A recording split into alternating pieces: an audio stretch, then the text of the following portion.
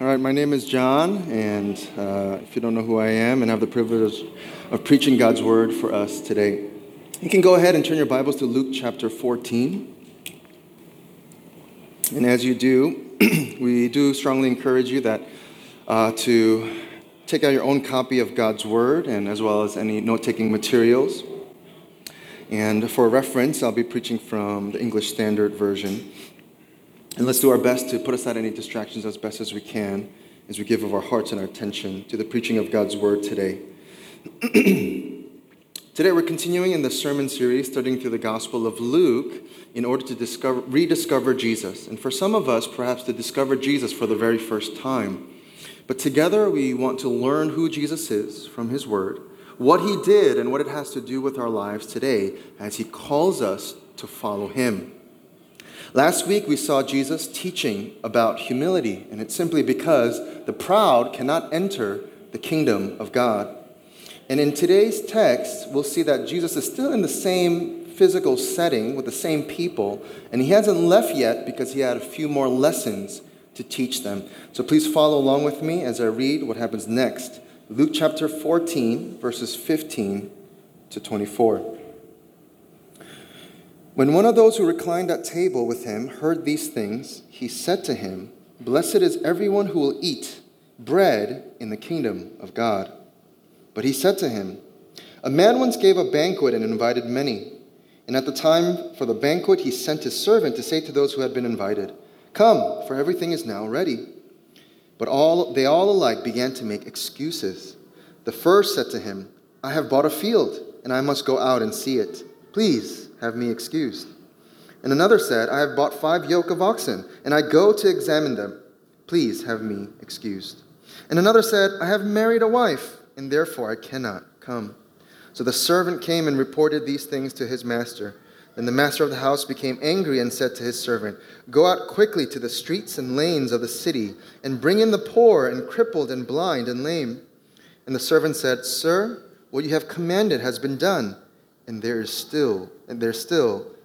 room.' And the master said to the servant, 'Go out to the highways and hedges and compel people to come in, that my house may be filled. For I tell you, none of those men who are invited shall taste my banquet.'" This is the word of God. Amen.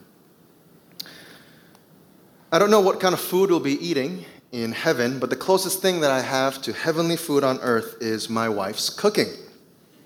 I know I can have my own opinion regarding this and my own preferences, but I also know that her cooking is so good that other people are willing to pay for it. Now, Esther, if you know her, she's a cheerful giver, and she usually cooks for other people as a gift. It's her way to express her love and care for others.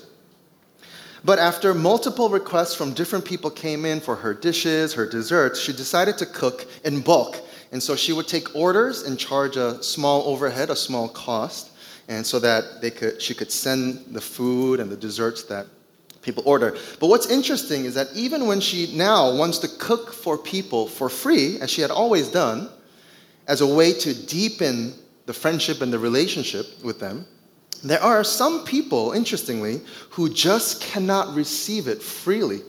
They insist on paying, or they insist on returning the favor. So while Esther is offering food and friendship freely, for a variety of reasons, they simply cannot receive it freely as a gift. And as we were talking about this, I realized that until these certain people are able to receive her gifts as a gift, they will not be able to go deeper beyond a certain point in the friendship. It'll always be at a certain level, surface level, always be a little bit awkward, uncertain, until they're able to receive her gifts as a gift.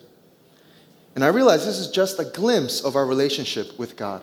Because among our friends and potential friends, there is room for mutual giving and mutual receiving. We are the same people on the same level. But with God, there is no such thing as mutual giving and receiving with people. Every good thing that we receive from God is only by his grace. Gifts that we as sinners do not deserve to receive.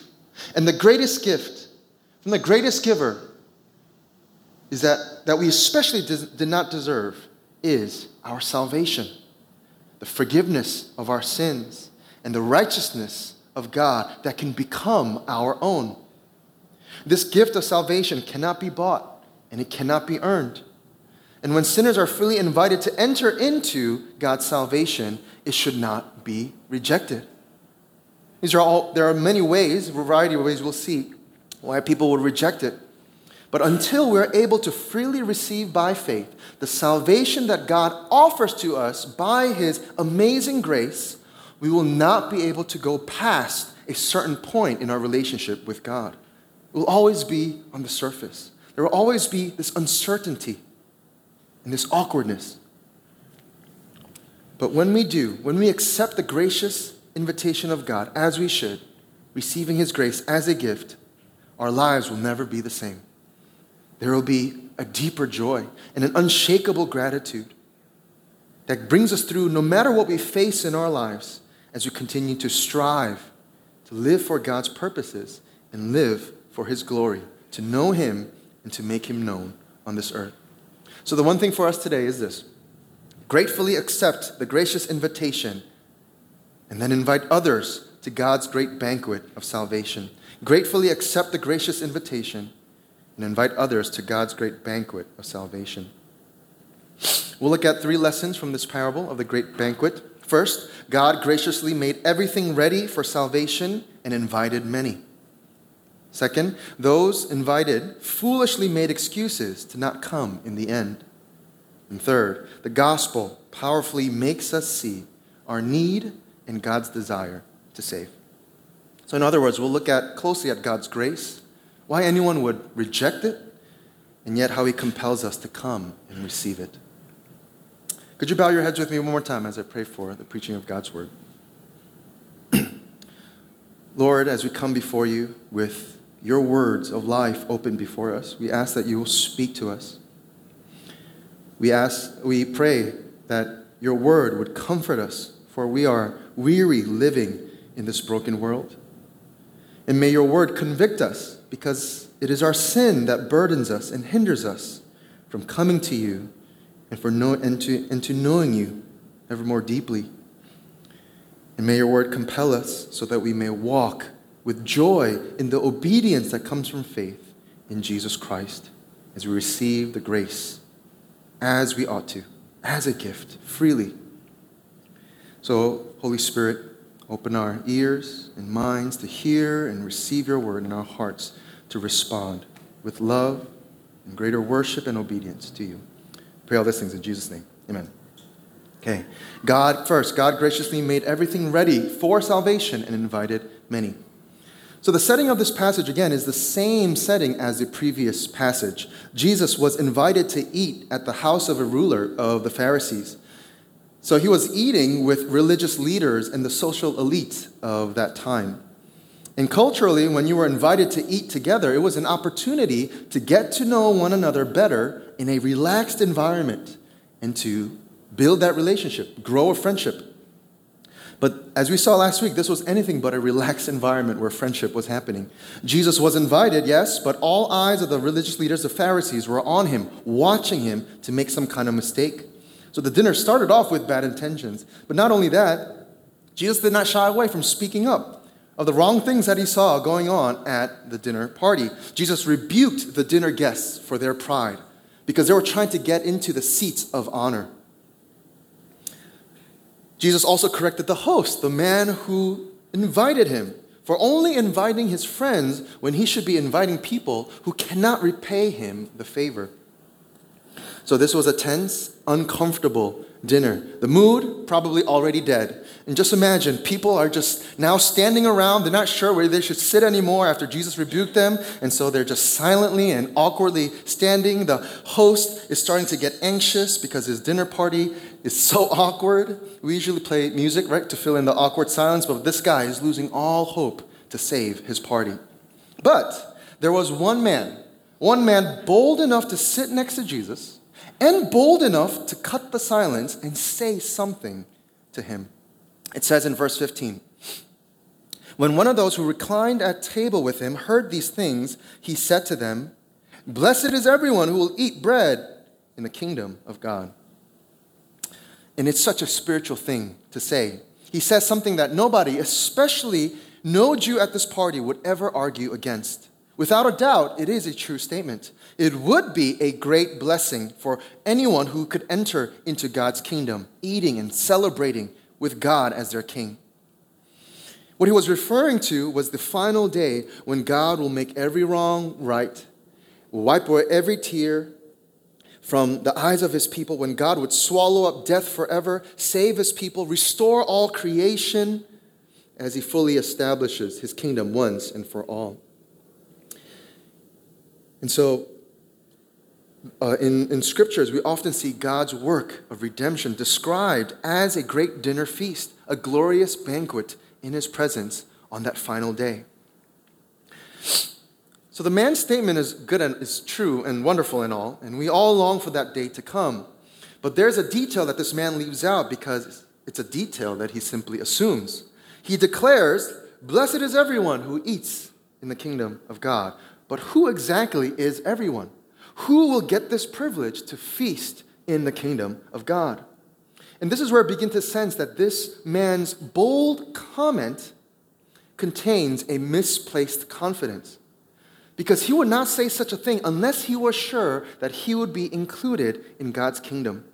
And this kind of misplaced confidence is what we see throughout scriptures among the religious social elite, especially during Jesus' time on earth, during his ministry, throughout his ministry.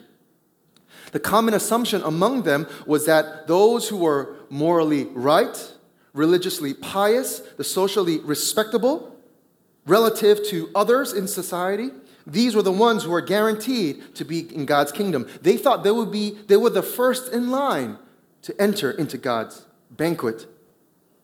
They thought they deserved to feast in heaven. And so they hated Jesus, and it makes sense, their hate for Jesus, because Jesus taught that such proud people with misplaced confidence in themselves, in their abilities, in their works, they would be sadly mistaken when they're cast out to hell, where there's weeping and gnashing of teeth. And so with this man's bold statement, with his assumption, ongoing assumption, it seems that Jesus' previous lesson on humility that he just taught was not getting through to this man's head or this man's heart. And so Jesus tells a parable. For their sake, for their souls, he's saying to this man, just hold on. For a moment, put aside your assumptions and carefully consider how it is even possible for sinners to enter into God's kingdom. How is it possible that undeserving sinners before a holy God could enter into God's banquet of salvation? That's why Jesus starts his parable, this next parable, with "but." It says in verse 16 and 17, "But he said to him, a man once gave a great banquet and invited many. And at the time for the banquet, he sent his servant to say to those who had been invited, 'Come, for everything is now ready.'" Like the common social practice today, if a host wanted to prepare a dinner, the host would send out an invitation, and it would be followed up with a second one, more like a notification. The first invitation, in this case, was a few days before the event. It was for the guests to give their RSVP saying, "Yes, I'll be there," or "No, I can't make it."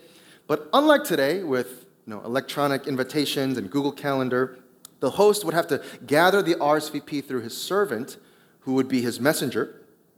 And as he gets the number of those who are attending, he can then decide how much food and drink to prepare, which was important, especially without easy ways to preserve food like we have today. He would be able to decide if he needs to prepare chickens or some goats, or if everyone was coming, then he would need to prepare to slaughter several cattle to make sure that he could feed all his hungry guests. So for everyone who already said, "Yes, I'll be there," the host would send the servant again, like a notification, but it would be a second invitation, just when the dinner was about to start. At the time when all the food was ready, when the animals were slaughtered and over the fire, the flatbreads were baking in the oven, the wine jars were opened and degassing before service, when everything was ready, the servant would go out and tell the invited guests, "Come, everything is now ready." And the invited guests who said, yes, I'll be there, all they would need to do is simply stop what they were doing and go to the banquet. As this parable unfolds, we cannot miss the lesson that God is the greatest host of the greatest banquet ever to be prepared. Because God's banquet is a banquet of salvation for sinners like you and me. And we have to note two important details of this banquet from the beginning of this parable. First, God's banquet is by invitation only. There is no other way in except by receiving an invitation from God. Because without an invitation, sinners have no idea when, where, or how the banquet will take place.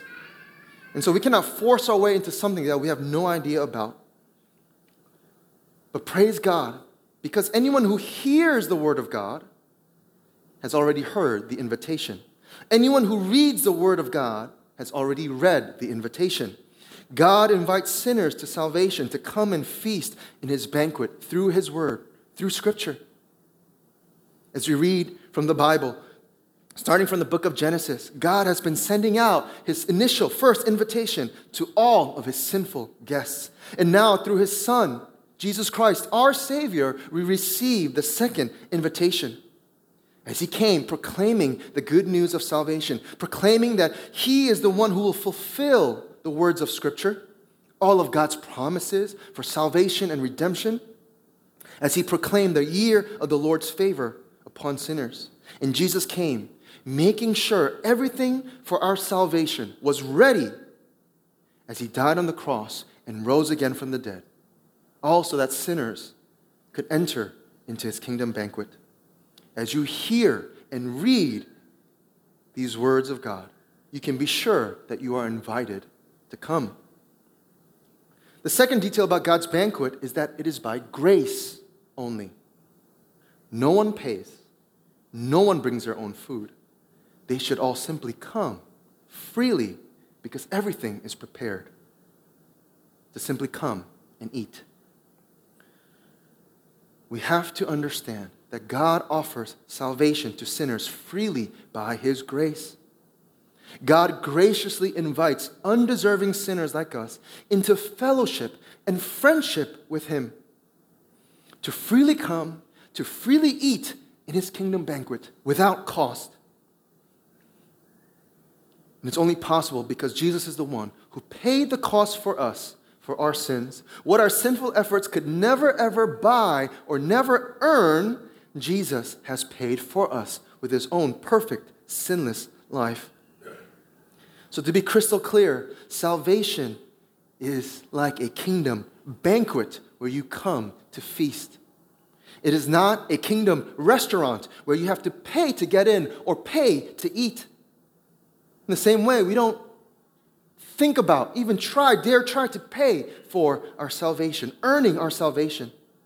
Salvation is not a kingdom potluck where you have to bring a dish and add to the banquet as if the banquet was not good enough. In the same way, we don't add to God's complete work of salvation by our own works. Because in fact, our good works are not even good enough. We cannot make ourselves worthy to be invited to this banquet no matter how hard we try. But when we try to make ourselves more deserving, whether it's by reputation, service, all these good things, when we try to make ourselves more deserving of salvation, we would be making God less deserving of our worship. We'd be dishonoring a dinner host to say, your food is not enough, and your food is not good enough, so I brought my own. How much more dishonoring against God to say, your salvation is not good enough, so I brought my own. Is there any one of us here still trying to bring your own dish to God's kingdom banquet of salvation, trying to earn your salvation by your good works, or by your theological knowledge, by your reputation that you're building up among people? We must be careful. Because the more we try to be deserving of God's kingdom, we'll either be selfishly proud like the Pharisees, assuming that we are guaranteed in. Because, hey, look at my life compared to these other guys. I'm guaranteed in. I'm first in line. Or on the other hand, we will be hopelessly insecure, never sure if we are safe in our relationship with God. So consumed about what we can, that we're not good enough. Doubting, constantly doubting if we are in, even though God is graciously inviting us. We must remember that the Bible teaches that Jesus Christ died for us. Not when we turned our life around, we fixed ourselves up, started living right. No, the Bible teaches that Jesus Christ died for us while we were still sinful, still sinners, while we were still lost and hopeless. Jesus Christ came to die for us, to pay the cost, to pay our debt. So we must fully trust in God's work of salvation in Jesus Christ, trusting that His work is secure, that His work is complete, that His work is effective. And the good work He has started, He will continue onto completion as we put our trust in Christ alone. So stop trying to save yourself. Come freely into salvation by grace alone, through faith alone, in Christ alone. This is the first lesson.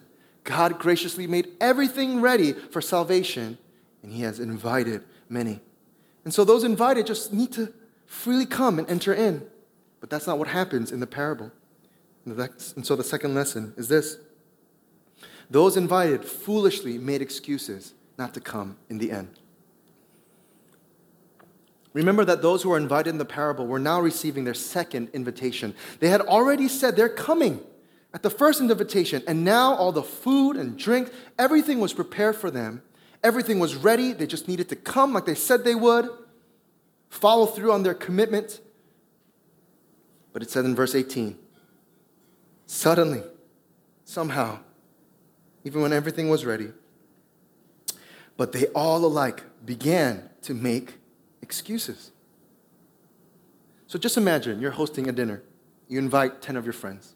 You say, come over, dinner, my place, next Saturday, 6 p.m.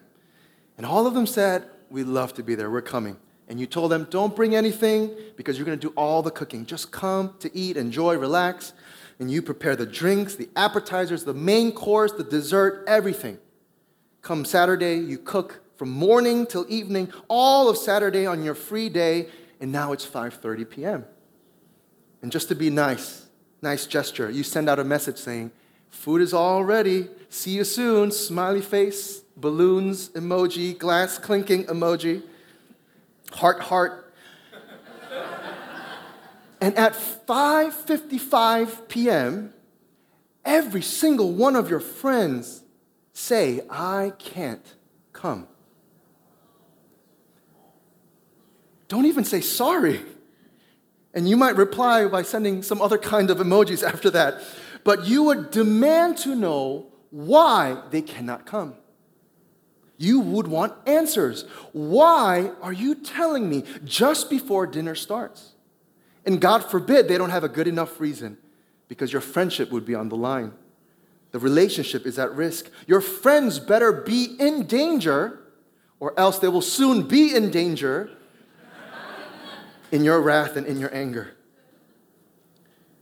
Now, during this time of Jesus, this culture of Jesus telling this parable, the rules of hospitality and social etiquette were much more important to be followed than today.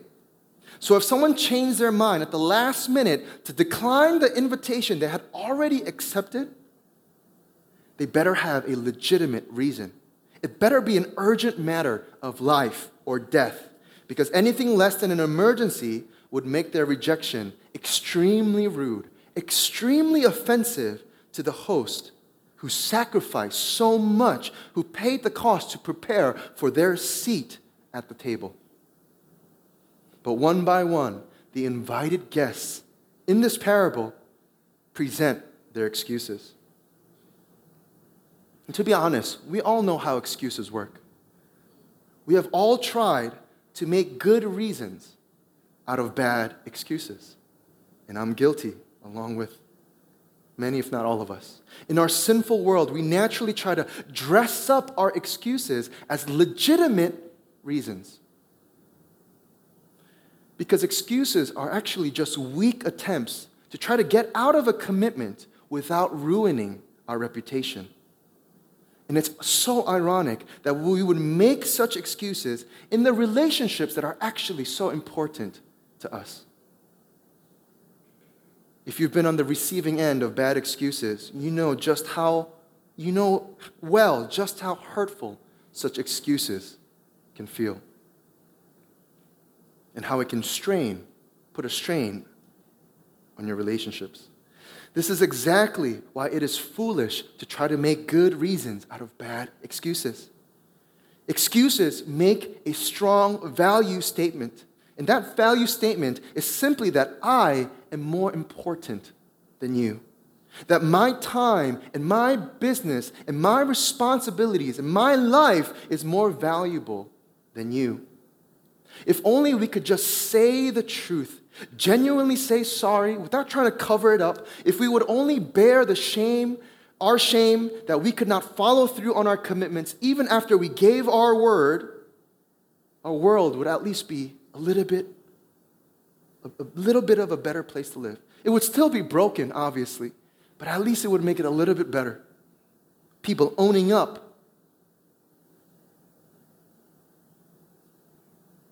Owning up to their commitments they cannot follow through on. Unfortunately, many of our relationships are not free of such excuses. And in the end, with excuses, we still risk everything. Our reputation will still be ruined, but along with that, we risk the relationship. The foolishness of making such excuses is seen in how bad the excuses are in this parable. The first excuse is in the rest of verse 18. The first said to him, I have bought a field, and I must go out and see it. Please have me excused. This excuse was about growing his possessions, buying a field. And he argues, for this person, he argues his case that he must go. He argues for the necessity, again, trying to legitimize his reason that he must go and see his field. But how foolish to say that he must go check it now at this time of the banquet. All the more foolish if he didn't check it earlier before buying it. But how foolish of an excuse to say he must go check it now when everything was ready, when he already said, yes, I'm coming. The second excuse, verse 19, and another said, I have bought 5 yoke of oxen, and I go to examine them. Please have me excused. The second was growing his business. Because buying 5 yoke of oxen, 5 pairs of oxen, so 10 total, they were used for working the ground, for farming, preparing the soil for sowing the seed. And so his work was probably a farm. In this case, he doesn't argue saying how he must go. He simply says, I go. And there's no missing word there. He's already on his way. He's on his way out. He set his mind. How foolish it is to decide to go now. And again, if he did not check and inspect, examine essential equipment for his business, all the more foolish. The last excuse, even more so.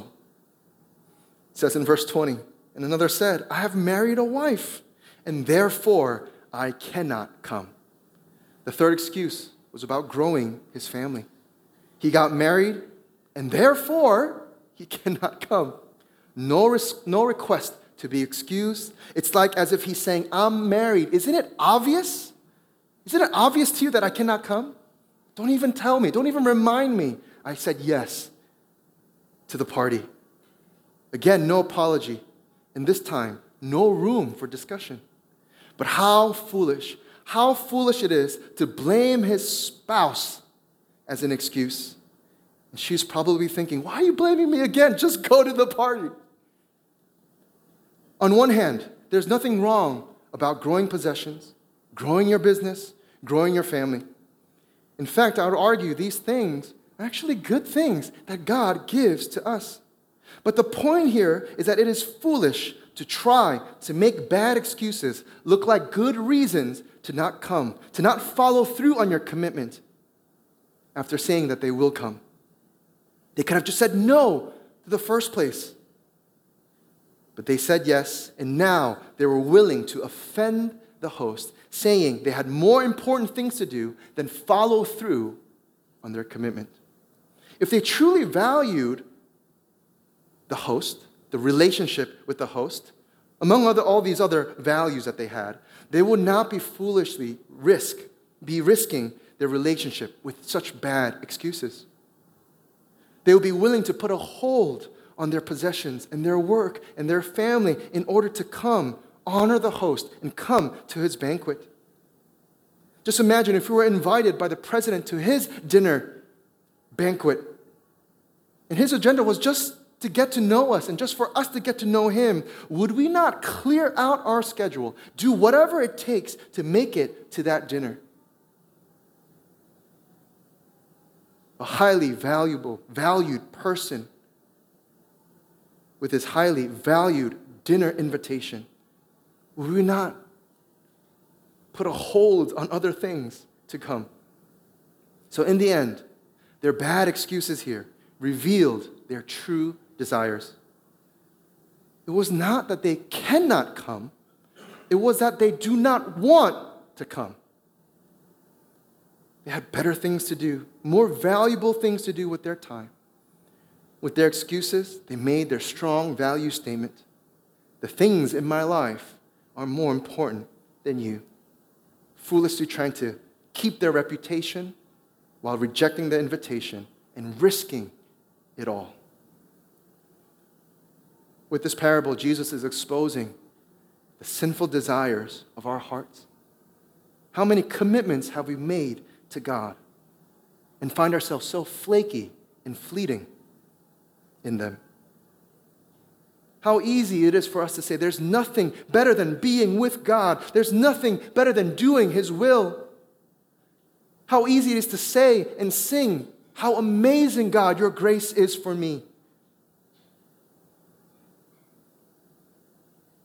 And then we quickly realize it's much harder to follow up with that yes that we have said with our mouths and to live it out in our hearts with full trust, obedience, and surrender to him. We must realize how great our foolishness is, how much greater our foolishness is when we make such excuses to say no to God and the things of God.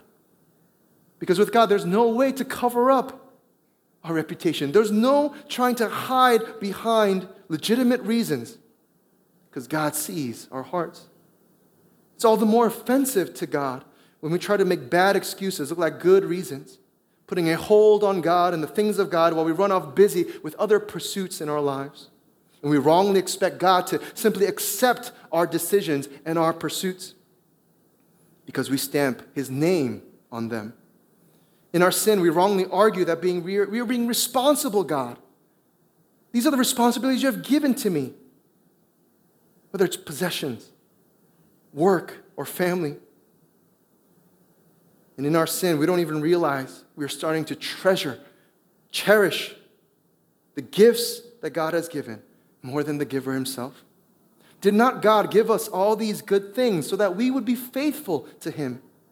Did he not give us these responsibilities and provide us with the capacity to carry them out for his name, for his glory, to go forth, to reveal who he is to a broken world?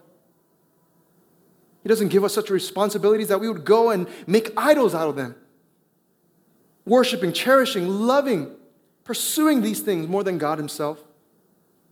Now, when it comes to a dinner, it's not a big deal to excuse yourself. I hope you don't miss the point here.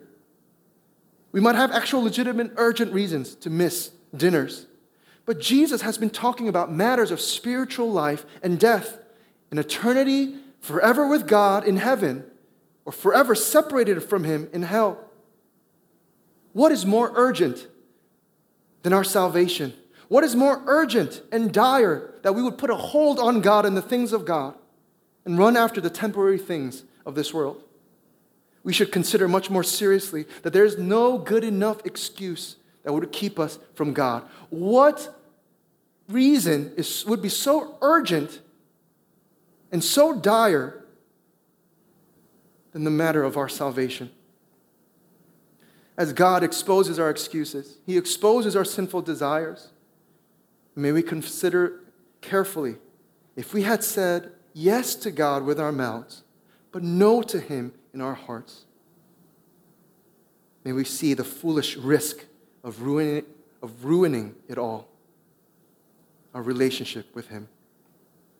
So instead of being full of excuses not to come, may we be full of trust and love and worship for God, valuing Him and His grace in our lives above everything else. We might feel this tension. We might have tried to live for God. How is this actually possible for a sinner like me, for sinners like us? There's so many things pulling at our hearts. Good things especially. How can we give our hearts fully in surrender, in worship, in love to the God who invites us to His salvation? How is it possible? We'll see the power that compels us to give up our excuses, the power to overcome them and to be in a right relationship with God. That power comes from the gospel. And this is the final lesson. The gospel powerfully makes us see our need and God's desire to save sinners like us. We've been looking at the gospel at various angles throughout this sermon series. But it comes down to the simple fact that the gospel of Jesus Christ is both bad news and good news. And the bad news is quite painful for us to bear, for us to hear, for us to accept.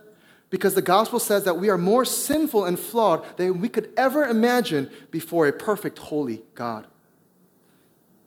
Not only is it painful at the start of the journey of faith, but it's an ongoing, painful process as the gospel continues to expose more of our pride, more of our selfishness, more of our greed, and more of our hypocrisy than we have ever imagined to have.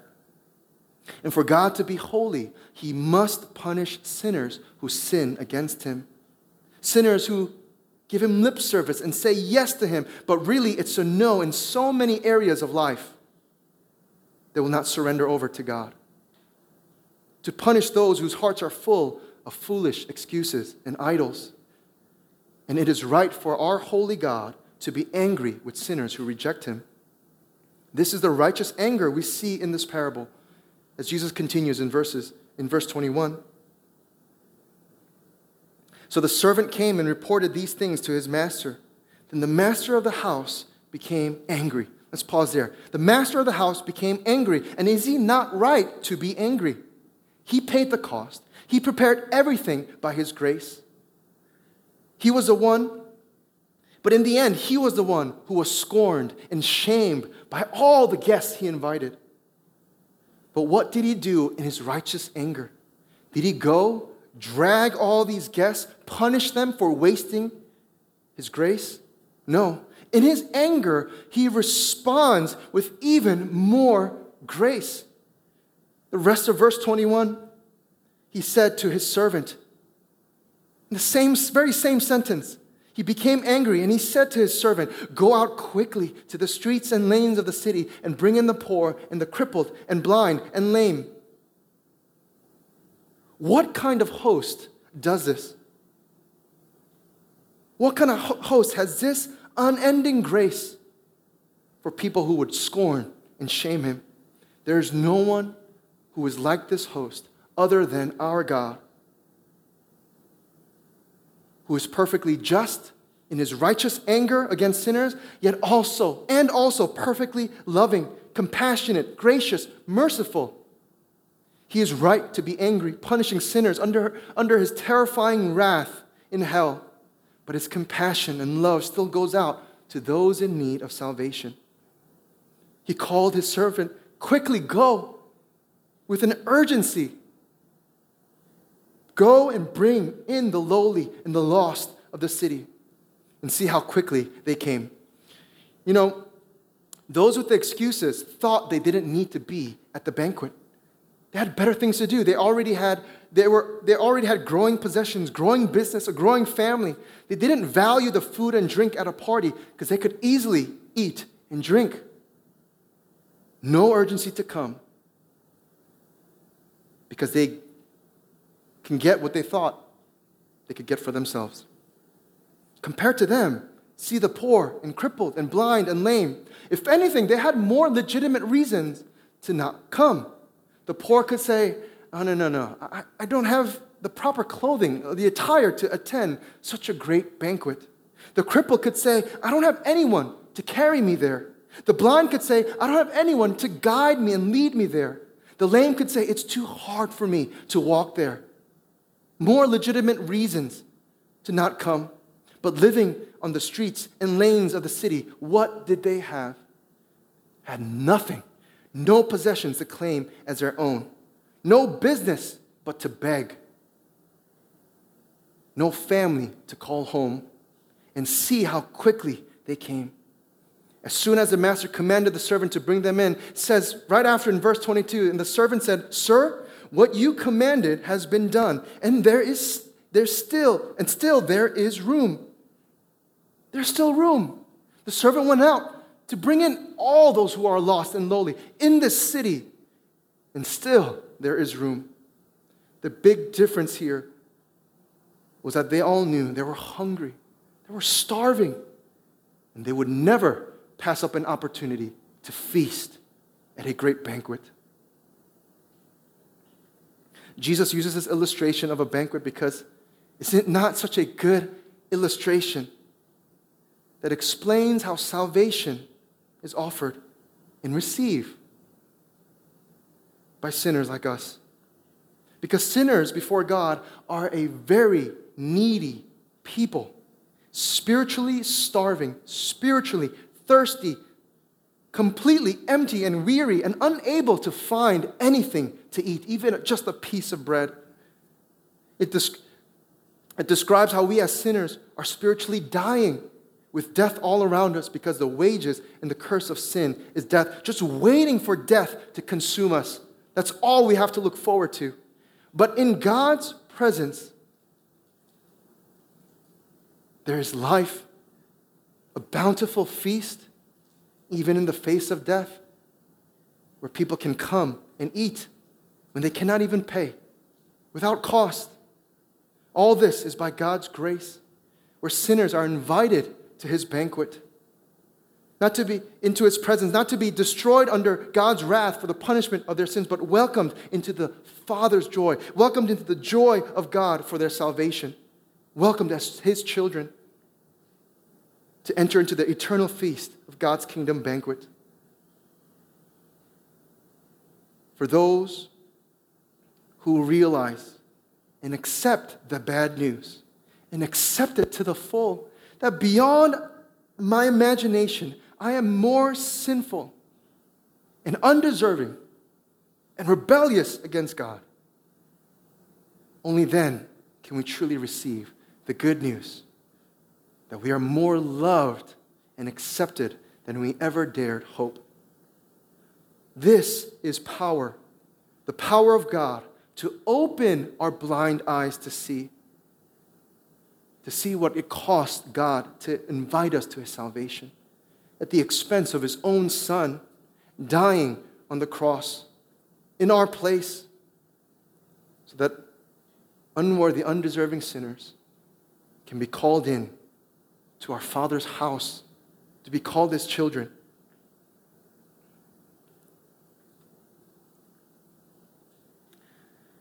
For those whose eyes are opened to see their own need, we would gladly receive grace. We would gladly confess our need, confess our brokenness to receive grace. And when we see God, who is so willing to save us, to do whatever it took, even at the death of his own Son, we would come running without a doubt, without second guessing. We will come. For those of us who believe in the gospel, we must remember through the gospel, we are forgiven of our sins. but we are also offered a right standing, a right relationship with God. It's an invitation to the most intimate relationship that anyone can have, of secure love and secure in love and hope, where God says, you're free to come as you are. And as we come, God makes us a new creation in Christ. We no longer need to trust in our own efforts, in our own righteousness, but trust in the righteousness of Christ. Because our trust, and when our trust is transferred from ourselves, when it's transferred from all these other sources, our possessions, our careers, our families, when our trust is transferred from ourselves and transferred to Christ, our lives will truly be transformed. We'll be filled with a deep sense of gratitude, a joyful thanksgiving through any season and storm that comes our way. We'd grow more secure in the love of our Father. Greater willingness to obey and to surrender at whatever the cost to ourselves, knowing Christ has paid the cost for us. Not only that, for those who have received the power of the gospel, it's evidence in how we are compelled to go and extend this invitation to many others, knowing that there is still much room left. That we be compelled by the love of Christ, by His grace that He pours up upon us, the gracious invitation that we are undeserving of. We are compelled to no longer live for ourselves, but to live for Christ, extending His invitation with His love and compassion, willing to go out into the streets and the lanes, and even further beyond. In verse 23, when the master says to the servant to go out to the highways and hedges and compel people to come in, that my house may be filled, we will gladly go to the people that are so different from us, the people who we assume are so far from God, who would never believe in Jesus Christ as their Lord and Savior. We'll be compelled by His love to go and compel them to come in. Not by physical force, but with the love that persuades them, with this gospel message that would persuade them, telling them everything is ready. As you hear these words, the invitation is being extended to you like it was extended to me. So come. What is more urgent than your salvation? Our love for the lost would grow. Our willingness to go to the outcasts of our city, to the outsiders who are so far from God. With the love of Christ, we'd go.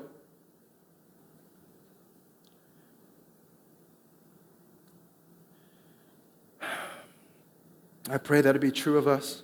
But for those of us who are still caught up in our excuses, still saying yes with our lips, but no in our hearts, the warning still remains. As we end in verse 24, Jesus says, "For I tell you, none of those men who are invited shall taste my banquet."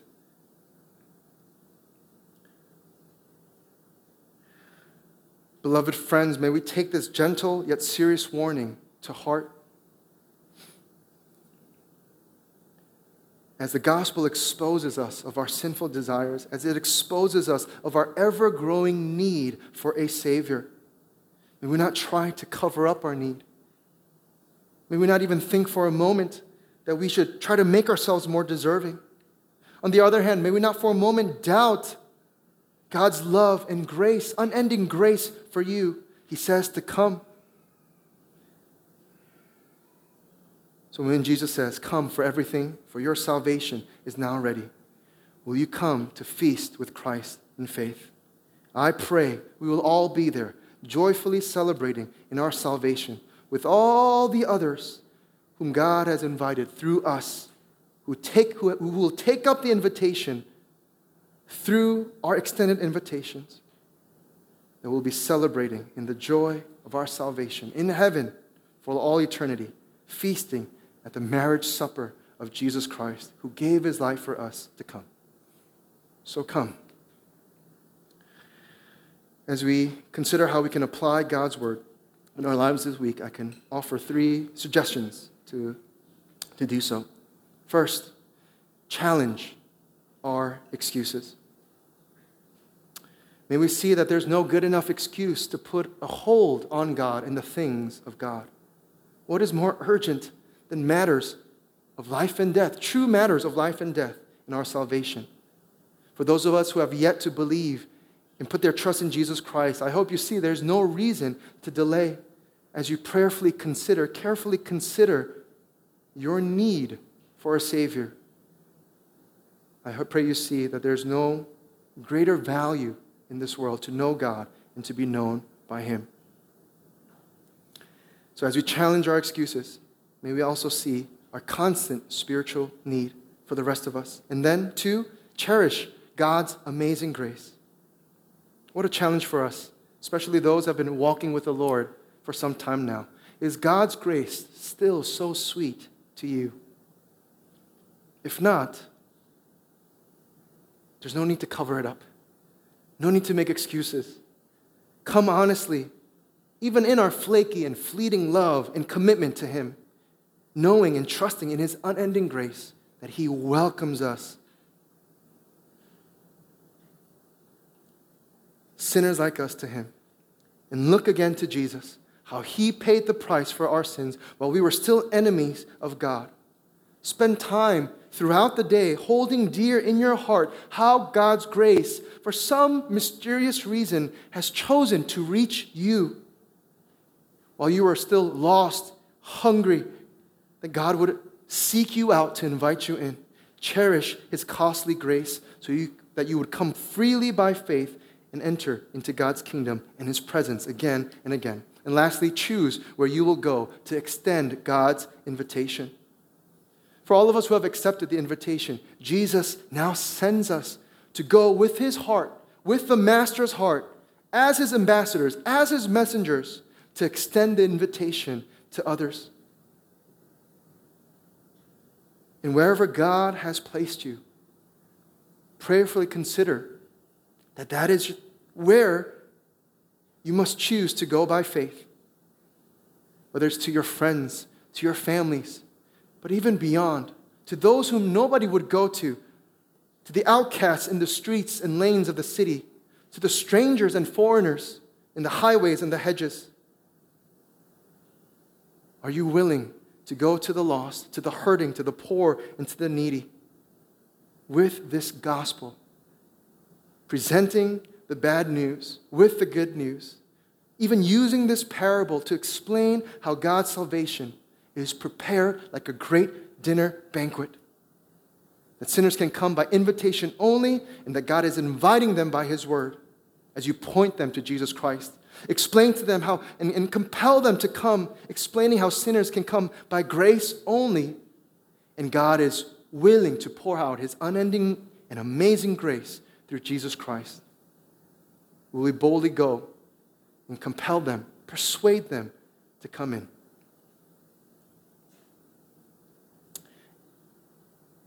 So consider these things as we close with the one thing again. Gratefully accept the gracious invitation and invite others to God's great banquet of salvation. I'll close this out in prayer before Pastor Jeff comes out to lead us in response.